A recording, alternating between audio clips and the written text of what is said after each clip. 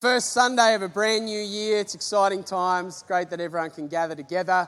Welcome along. Those of you who don't know me, my name's Dave and I'm a part of the team here. I would say after the service, get up there, grab a coffee. It's a beautiful day. Just because church preaching and singing and this part finishes doesn't mean that we stop being the church. Let's get up there, meet some folk and have a chat, and that'll be fantastic. And and if you're someone who's just popped in today and you want to know more about us, we'd love to give you a bit of a welcome pack so you can find out who we are. I have spent the last 6 days the privilege of preaching at a couple of camps. So this is actually sermon number 11 for the last 7 days. So it's a privilege to be able to do that. It does mean I struggled to hit some of the high notes in our singing today. But God is good and my spirit is full. There's nothing better than just seeing young people give their lives to the Lord. There's nothing better than seeing people recommit their lives to the Lord and seeing people set free from some stuff. God is so good and He's so faithful and He's so wonderful. And what that means is Leona was supposed to preach today, but her husband Josh booked a bit of a secret getaway for them for some holidays in Port Elliot. And she hadn't communicated with him that she was supposed to be preaching. So there you go. So that means is I'm here to preach and I'm excited to be able to bring God's word for the first Sunday of a brand new year. Hello, Leona. I hope I told that story right because you're probably watching online. But it's great to have you here. And I'm excited I'm going to bring one of the words that the Lord laid on my heart for this past week. But it's so relevant for today. So relevant for us as we step into this brand new year, around the faithfulness of God, around the goodness of God, around the fact that God is with us and that He is for us. So stand to your feet. We're going to pray together and then we'll preach. Loving Heavenly Father, we thank You that Your word is alive and active. Father God, we thank You that You are true and good and that You are the God who pursues Your people. You are the God who is speaking to Your people, constantly drawing us to Yourself. This morning we pray that You would do just that. Take Your word, Lord God, just breathe on it in a special way. I pray that something would land in people's hearts this morning that they haven't seen before. Something would just grip our hearts unlike anything we have seen before. And that it would strengthen us, it would encourage us, it would inspire us, not just for this week, not just for today, but for this year, that 2021 would be a year of just diving into the goodness and the grandeur of our God. We love You, Lord. Take my mouth and use it for Your glory. By Your Spirit, speak, we pray. In Jesus' precious name, and all God's children said, amen. You may be seated. I don't know about you. In my household, we have a particular saying which carries a particular meaning, and that saying is this: do you want me to count to 3? Anyone else got that saying in their household? Do you want me to count to 3? And the interesting thing about that is that my kids innately understand that I'm not actually asking them if they want me to count to 3.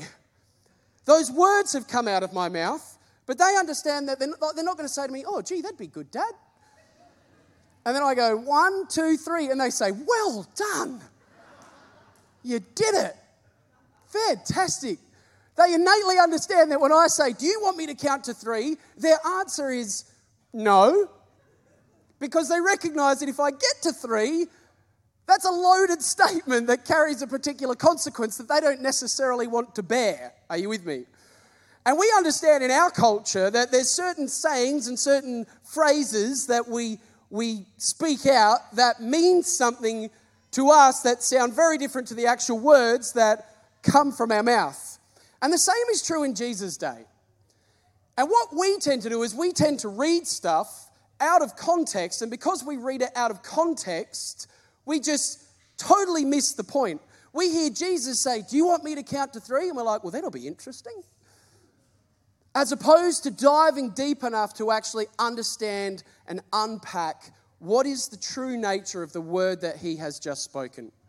And what we're going to talk about today is we're going to look at the cry of Jesus Christ. So Josh and Sarah, you were at CE Camp. You've heard this. I'm praying God blesses you still. We're going to go to Matthew chapter 27, verse 45 through 50. As we hear Jesus let out a particular saying that carries a loaded meaning that may not mean what we first think it means. From noon until 3 in the afternoon, darkness came over all the land. About 3 p.m, Jesus cried out in a loud voice, "Eli, Eli, lama sabachthani," which means, my God, why have you forsaken me?" When some of those standing there heard this, they said, "He is calling Elijah." And immediately one of them ran and got a sponge. He filled it with wine vinegar and put it on a staff and offered it to Jesus to drink. The rest said, "Now leave him alone. Let's see if Elijah comes to save him." And when Jesus had cried out again in a loud voice, he gave up his spirit. My God, why have you forsaken me?" Some of you might remember a couple of years ago, we looked a little bit at this passage. And God has just been stirring me again that this is a word in season for 2021. My God, why have you forsaken me? Did God forsake God? Did God forsake the Son? Does God turn his back on the sinner, or is there something else? Because Jesus in this moment, fully God, fully man, is bearing the sin of the world. The Bible says he who knew no sin became sin that we might become the righteousness of God. And does God, in seeing this, forsake the Son? And if he doesn't, what's with the cry? It's really interesting because this sort of really prompted in my mind a couple of years ago. We'd just done an event, one of the Ignite ministry events that we run, and who's now my brother-in-law. He said to me, we sung the song, "How Deep the Father's Love." Everyone know How Deep the Father's Love? Beautiful old song. First song I ever learned how to play on the piano. Loved it. And we started chatting about this, and he was like, "Man, I love that song." I'm like, "Yeah, I love that song too, except for the whole bad theology halfway through it." And he was like, "What do you mean? There's no bad theology in that song. That's good theology." I was like, "Really?" He goes, "What about the part that says the Father turned his face away?" And he goes, "That's not bad theology. That's sound. That is good theology. God is holy, righteous, just. When Jesus took the sins of the world, God, a holy God, could no longer look upon sin, so he turned his face away from that which is sinful so that Jesus could make us righteous." I was like, "Did he?" He was like, "Yeah, that's exactly what he did." And I went, "Did he? Is that really what happened? Is that what went on?" I said, "Just think about it for a second. If a holy God turns his back on the sinner, and the holy God is the God who produces faith in the sinner, how would the sinner ever find their Savior? How is it that those of us who are prone to sin could ever come into relationship with a holy God if the holy God at the sight of sin just turned his back and said, 'I'm done with you'? How could that be? Because when I read Scripture, I actually see something very, very different. Because right at the beginning in the book of Genesis, when Adam and Eve sin, when they disobey God, when they take of that fruit, let's leave the apple alone because it doesn't say apple, and we always pick on the apple, but how do we know it was an apple? When they sin, who's the one that hides? Does God turn from Adam and Eve, or do Adam and Eve hide from God? It's Adam and Eve who go and hide from God. Adam and Eve go away and hide, and what does God do? He comes looking for them. He's like, "Where are you guys?" I always find that hilarious because God knew exactly where they were. But that's the invitational nature of our God. "Where are you guys? Adam, Eve." And then they come out to him. God pursued them. God chased after the sinner. The same is true in Isaiah. What happens when Isaiah encounters a holy, glorious, wonderful God? He says, "Oh, woe is me." And it's God who comes to him and then touches his lips and makes him pure. Same happens with John at the end of the book, in the book of Revelation. God appears to him, and what happens? John says, "Woe is me." You see, it's not holiness that turns its back on sin, it's sin that turns its back on holiness. And what we see in Scripture is that a holy God constantly and consistently pursues his people over and over and over and over and over again. And it culminates, as Benny preached a great message on Christmas Eve up there with Emmanuel, where Jesus is the fulfillment of the pursuing God coming to his people for us. Does God turn his back on sin, or actually does God pursue the sinner as we consistently turn our back on him? And as we were chatting along, and as I was semi-passionately sort of pressing my point, he said, I see what you're saying, And he goes, but then what is with the cry? If that's true, then Jesus, in bearing the sin of the world, this perfect, spotless, righteous Son of God, in bearing the sin upon his shoulders, why did he cry out, my God, why have you forsaken me? It's a really interesting question, but it's a super important question, because as we wrestle with this question, as we wrestle with, do you want me to count to 3? We find a truth embedded in this short phrase that transforms the way we see the cross and transforms the way we see God. And here's the first thing I want you to understand. I'm going to give you 5 P's. If you're a note taker, who's a note taker in this house? 5 P's. If you're not a note taker, 2021 is a fantastic year to become a note taker. Because that's we learn. We've got teachers in this room. We learn in multiple ways. Take notes, engage in what's going on. If you want to yell at me, hey, yell at me because I'm yelling at you. Here's your first P, perception. I have no doubt in this space, Jesus, fully God but fully man, in this moment, in his state that he is in, on a cross, bearing the sin of the world, I have no doubt that he perceives a distance with the Father. And this is revealed in the saying itself. Up until this point, how does Jesus refer to God? It's always Abba. It's always Father, Father, Father, Father, Father. And yet here he says, Eli, Eli. Here he says, my God, my God. Here he says something different than he said before. Why? Because there is a perceived distance. But here's what I want you to understand. Just because you perceive something isn't present doesn't mean it's not present. Go back to your sleepovers back in the day. You remember your sleepovers when you'd be in your room, you'd have your friend in your room and you'd be talking, and mum and dad would let you talk for a little bit, but eventually they'd get sick of it and they'd come in the room and be like, oi, that's enough. Be quiet, you lot. Go to sleep. And you'd be dead quiet, you'd lie there and you'd just pretend like you weren't talking, even though you knew full well that you were. And you'd lie there and you'd be quiet for about 15 seconds. In your mind, it was about 5 minutes, but you're just quiet for 15 seconds. The door shuts and then you roll it like, oh, thank goodness they're gone. And then you just keep talking again. And before you know it, the door flings open. Oi! I said, be quiet. My dad used to say, or I'll, be quiet or I'll rip your arms off and beat you to death with the soggy ends. That was his phrase. He didn't actually mean it, but it was a classic phrase. I haven't used it on my kids because it's fairly abusive. But you used to lie and you're like, how did he know? How did he know I was talking? He's not in the room. I was whispering. And then you become a dad. And then you realise, actually, Dad was always there. He never went away. He just stood at the door with the door shut, just listening. And just because I couldn't perceive his presence didn't mean he wasn't present. He was exactly present. I just couldn't perceive it. And the same is true with God. There are times in our life when darkness is coming against us, when we genuinely feel like, I can't see God, I can't feel God, I can't experience God. God has left me. But just because you can't perceive him doesn't mean he's not present. And Jesus in this moment, in his humanity, I have absolutely no doubt that this was a moment for him. In his humanity, where he's on that cross, bearing the darkness of the world, feeling a disconnect from the Father, I have no doubt that he perceived that distance. But this is the same man who his whole life had declared, I and the Father are one. This is the same man who in John 16:32, talking to his disciples about the fact that he was about to go to the cross, said, you're going to leave me alone, disciples, yet I am not alone, for my Father is with me.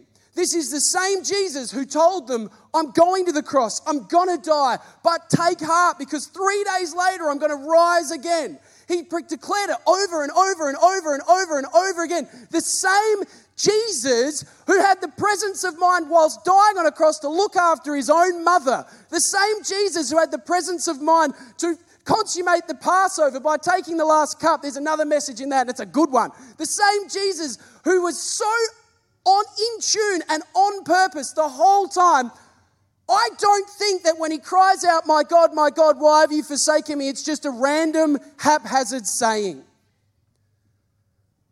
I think everything Jesus says has a purpose because that's how he lived his life. That's your second P.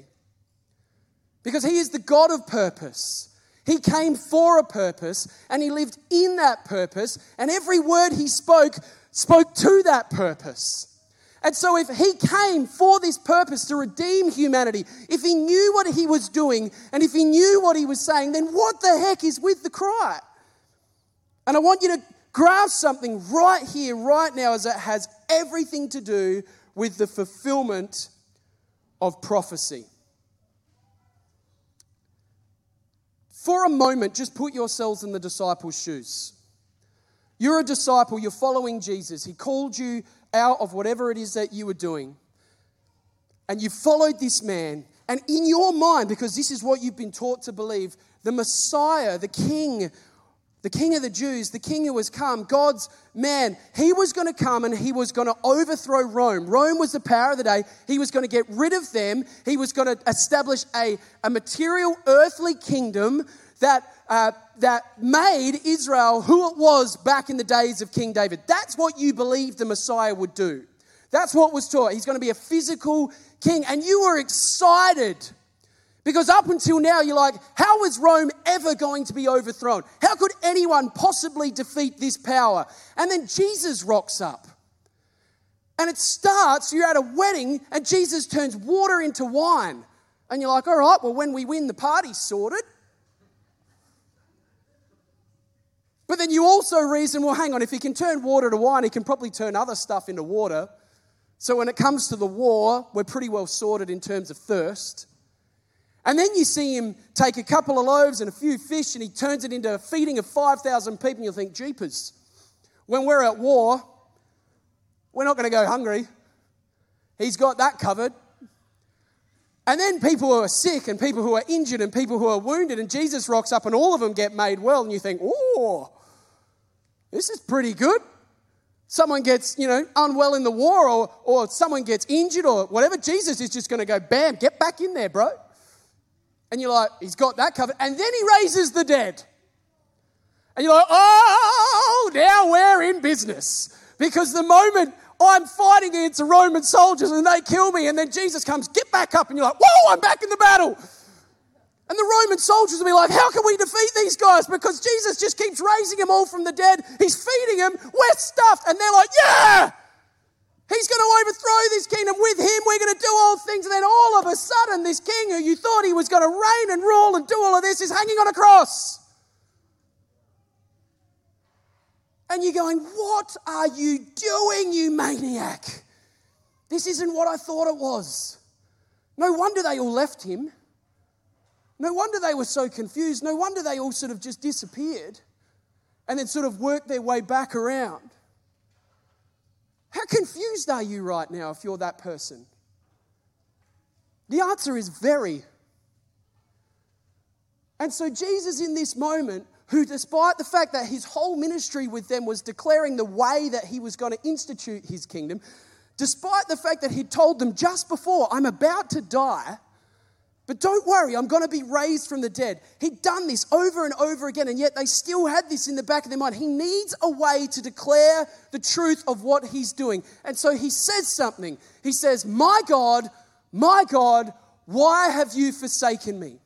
And what he is doing here is he is declaring the first couple of verses of 3 messianic psalms. Now, if you are a Jew, you grew up memorizing the messianic psalms. You knew them off by heart. It's like me saying, do you want me to count to 3? You just know what the next answer is. It's me saying 1 + 1 =. You say 2. What if I was going to say something different? But you innately know that's the answer to the question.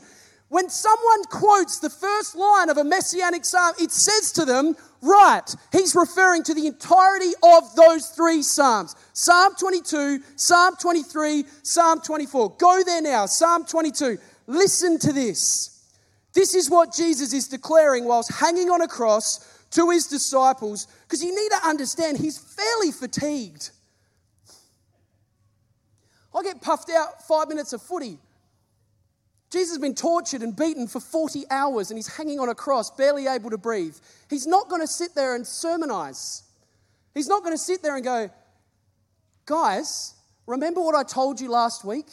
Remember what I told you before? Let me recount everything. He's not going to do that. He's on his last breath, and so he needs to communicate quickly and effectively what he is doing to his very confused disciples. So he says, my God, why have you forsaken me? Psalm 22 says this, written 1,000 years before this event, 1,000 years before Jesus is hanging on a cross, 1,000 years of prophetic voice to the people of Israel about who the Messiah is, what he was coming to do, and how he would accomplish his purpose. And it says, my God, why have you forsaken me?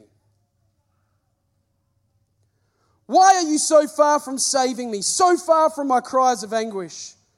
My God, I cry out by day, but you do not answer, by night, but I find no rest. Jump ahead, it keeps going. We'll pick it up from verse 11. Do not be far from me, for trouble is near and there is no one to help. Many bulls surround me, strong bulls of Bashan encircle me. Interestingly, Bashan refers to that Roman Empire. Roaring lions that tear their prey open their mouths wide against me. I am poured out like water and all my bones are out of joint. My heart has turned to wax. It has melted within me. My mouth is dried up like a potsherd and my tongue sticks to the roof of my mouth. You lay me in the dust of death. Listen, people. Dogs surround me. A pack of villains encircle me. They pierce my hands and my feet. All my bones are on display. People stare and gloat over me. Listen, they divide my clothes among them and cast lots for my garment. 1,000 years before, they knew this off by heart. They're confused as anything. Jesus is hanging on a cross and he's like, how do I get them to remember? How do I get them to remember what it is that I came? I know what I'm going to do. My God, why have you forsaken me? And what he's saying is, hello! Psalm 22, Psalm 23. You know this. You know this. The Messiah is going to bring about his kingdom by dying on a cross. And here I am with nails in my hands, nails in my feet. My bones are on display. My heart is literally about to turn to wax when they put the spear in me. You know this. And I'm fulfilling it right here, right now. It's his way of saying, go back to the Psalms. Go back to the promise. 4th P. Come back to the promise of God. And the promise of God as you read through Psalm 22, oh, it's good, is this. Go to verse 22, Psalm 22, verse 22. I will declare your name to my people. In the assembly I will praise you. You who fear the Lord, praise him. All you descendants of Jacob, honor him. Revere him, all you descendants of Israel. For he has not, everyone say not, despised or scorned the suffering of this afflicted one. He has not, everyone say not, hidden his face from him. But he has, everyone say has, listened to his cry for help. Friends, the whole purpose of Jesus' cry and saying, my God, why have you forsaken me, is that we would understand the complete opposite is true, is that God has never forsaken us. And he has not forsaken the Son, and he will never forsake the Son because he is the God who pursues his people. And Christ is there hanging as the fulfillment of that promise saying, look, I'll never leave you. This is the evidence of that. I'll never leave you. And that's the truth of the promise. Go to Psalm 23. Though I walk through the valley of the shadow of death, I will fear no evil. Why? Not because he forsakes me when stuff's hard. Because you are with me. God God is with you. Friends, it's a word for 2021 because let's face it, this year's got some uncertainty.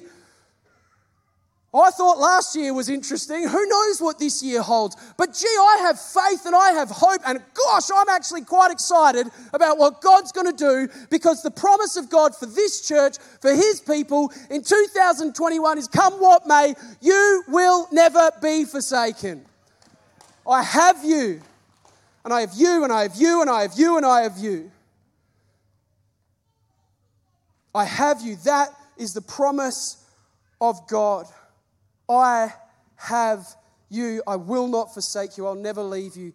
And the fifth P, how is it that we know this? Well, we know it through the fulfillment of prophecy, as we just said. We know it through the promises of God. What if we made this year the year that this became a priority in our lives? Do you know you can read the whole Bible in 72 hours? What if we devoted 72 hours of the however many hours, I didn't do my maths, 24 times 365. Do you know, I once was at a conference where someone got up there and spoke about the fact that they played football every day of the year. He goes, 356 days a year.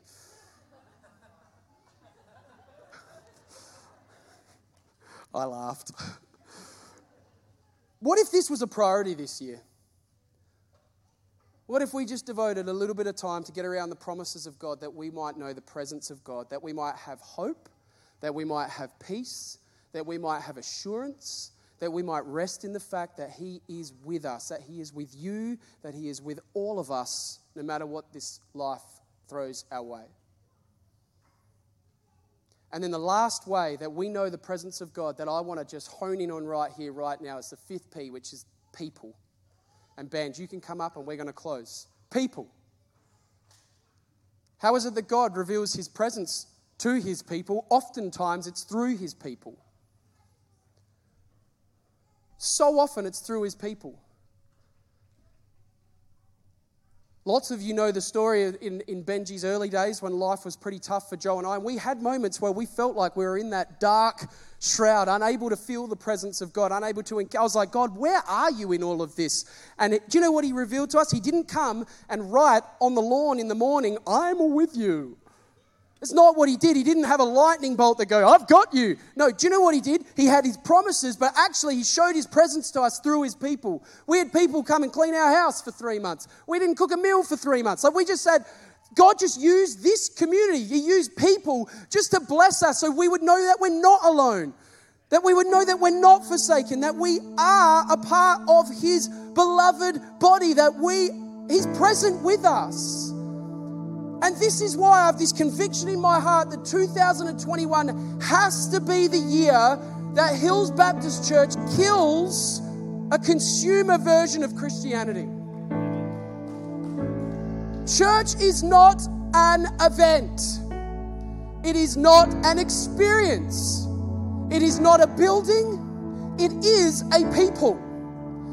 Church is not coming, sitting at the back, hearing some guy get excited about some stuff, singing some songs and bailing. No, it is a people. And you have a part to play. Everyone has a part to play. It doesn't matter if it's talking, if it's loving, if it's caring, whatever it is, you're a part of the body. You have an opportunity to show the presence of God to someone who needs it. It's a family. And this is why I find it so funny when people, and I said this to you guys last year, but when people are like, Jesus, yes, but I'm not really a church person. I'm like, that doesn't make any sense whatsoever. Because Jesus is the head of the church, which is His body. Think about it. He's the bridegroom who's come for His bride, and He's united us to Himself.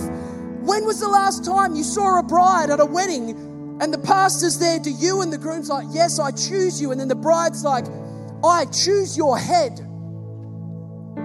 The body? Yeah. I can do without it. It's not quite as fit as it used to be. It doesn't happen ever. Because we say yes to the whole, and the church is Christ's body. Are you with me, church?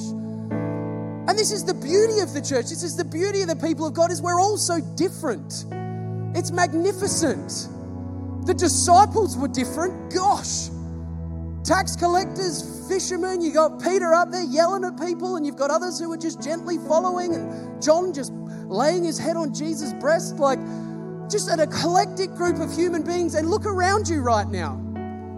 Go on, literally do it. Look around. Welcome to an eclectic group of human beings. But how beautiful is it? It's the church. It's the body of Christ. It's what we're called to. And here, right in this space, right now, as we do life together, is the presence of God. He's saying, look, this is my presence amongst you. The church, look what I've done. Transform life, transform life, transform life, transform life. Struggling, but someone here who's full of faith coming alongside that person and running the race with them. Someone else who's wrestling with some questions, and this person over here has an answer to their question, but if they never come and ask the question of the person can never give the answer to the person needing the question answered. It's a body. And it's actually different message, but it's actually one of the means through which Christ actually sanctifies us and makes us more like himself, because we all love to hang out with people who are just like us.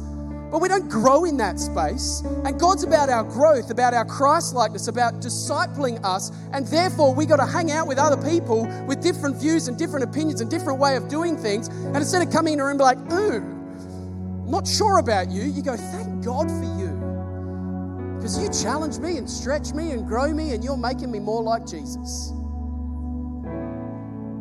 God reveals his presence through his people. Friends, this has to be the year that consumer Christianity dies in the Adelaide Hills.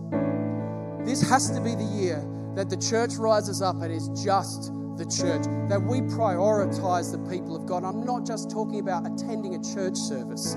I'm talking about getting together. I'm talking about praying together. I'm talking about doing lunch and dinner together. I'm talking about opening up our home and saying, just come over. And my house is a mess and I've got eggs. But that's enough. Because you're my brother and sister in Christ.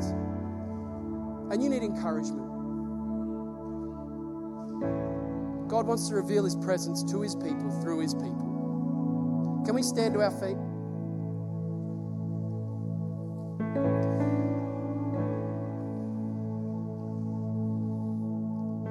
As we close today, I want to come back to those messianic psalms just quickly. Psalm 22, verse 24. I want you to close your eyes. I want you to hear this. Please let this go deep into your spirit this morning. When Jesus says, my God, why have you forsaken me? This is what he's declaring. For he has not despised or scorned the suffering. He's with you in whatever you go through this year. He has not hidden his face, but he's listened to the cry for help. He's with you. Psalm 23, even though I walk through the valley of the shadow of death, I will fear no evil, for you are with me. Matthew 28, go therefore unto all the nations and make disciples of all the nations, baptizing them in the name of the Father and the Son and the Holy Spirit. And he finishes the last words that Matthew writes. The very last thing he says is what? Behold, I am with you to the very end of the age. I wonder if that's a promise someone needs to hear today. I wonder if that's a promise someone needs to hold firm to this year, 2021. Put it on the fridge, put it on the bathroom mirror, put it on the car, whatever that thing is at the front, not a car guy. Wherever you need to hear it, wherever you need to see it every morning to remind yourself, God is with you. Let's pray. Gracious and loving Heavenly Father, we thank you that you are good. We thank you that you are the God who pursues his people. We thank you that in Christ we see the fulfillment of that, and in his cry we hear the proclamation of that, recorded in the pages of history from beginning to end, that all might know that you are faithful. And as we start this year, may this be the year of killing that consumer spirit and truly becoming the people you've called us to be, abiding in you and walking in the fullness of your presence. We love you, Lord, and we thank you. And I just want to finish by declaring over every one of you what God spoke over Joshua as Joshua was about to step into his mandate. And he said, be strong and courageous. Why? For I am with you. God bless you guys. I love you. I am so excited for what God is doing this year. And I can't wait to hear the stories in the year to come of the faithfulness of our great God. Let's worship. You've been listening to a sermon from Hills Baptist Church. To find out more or to hear other great content, find us at hillsbaptist.com or on your podcast app.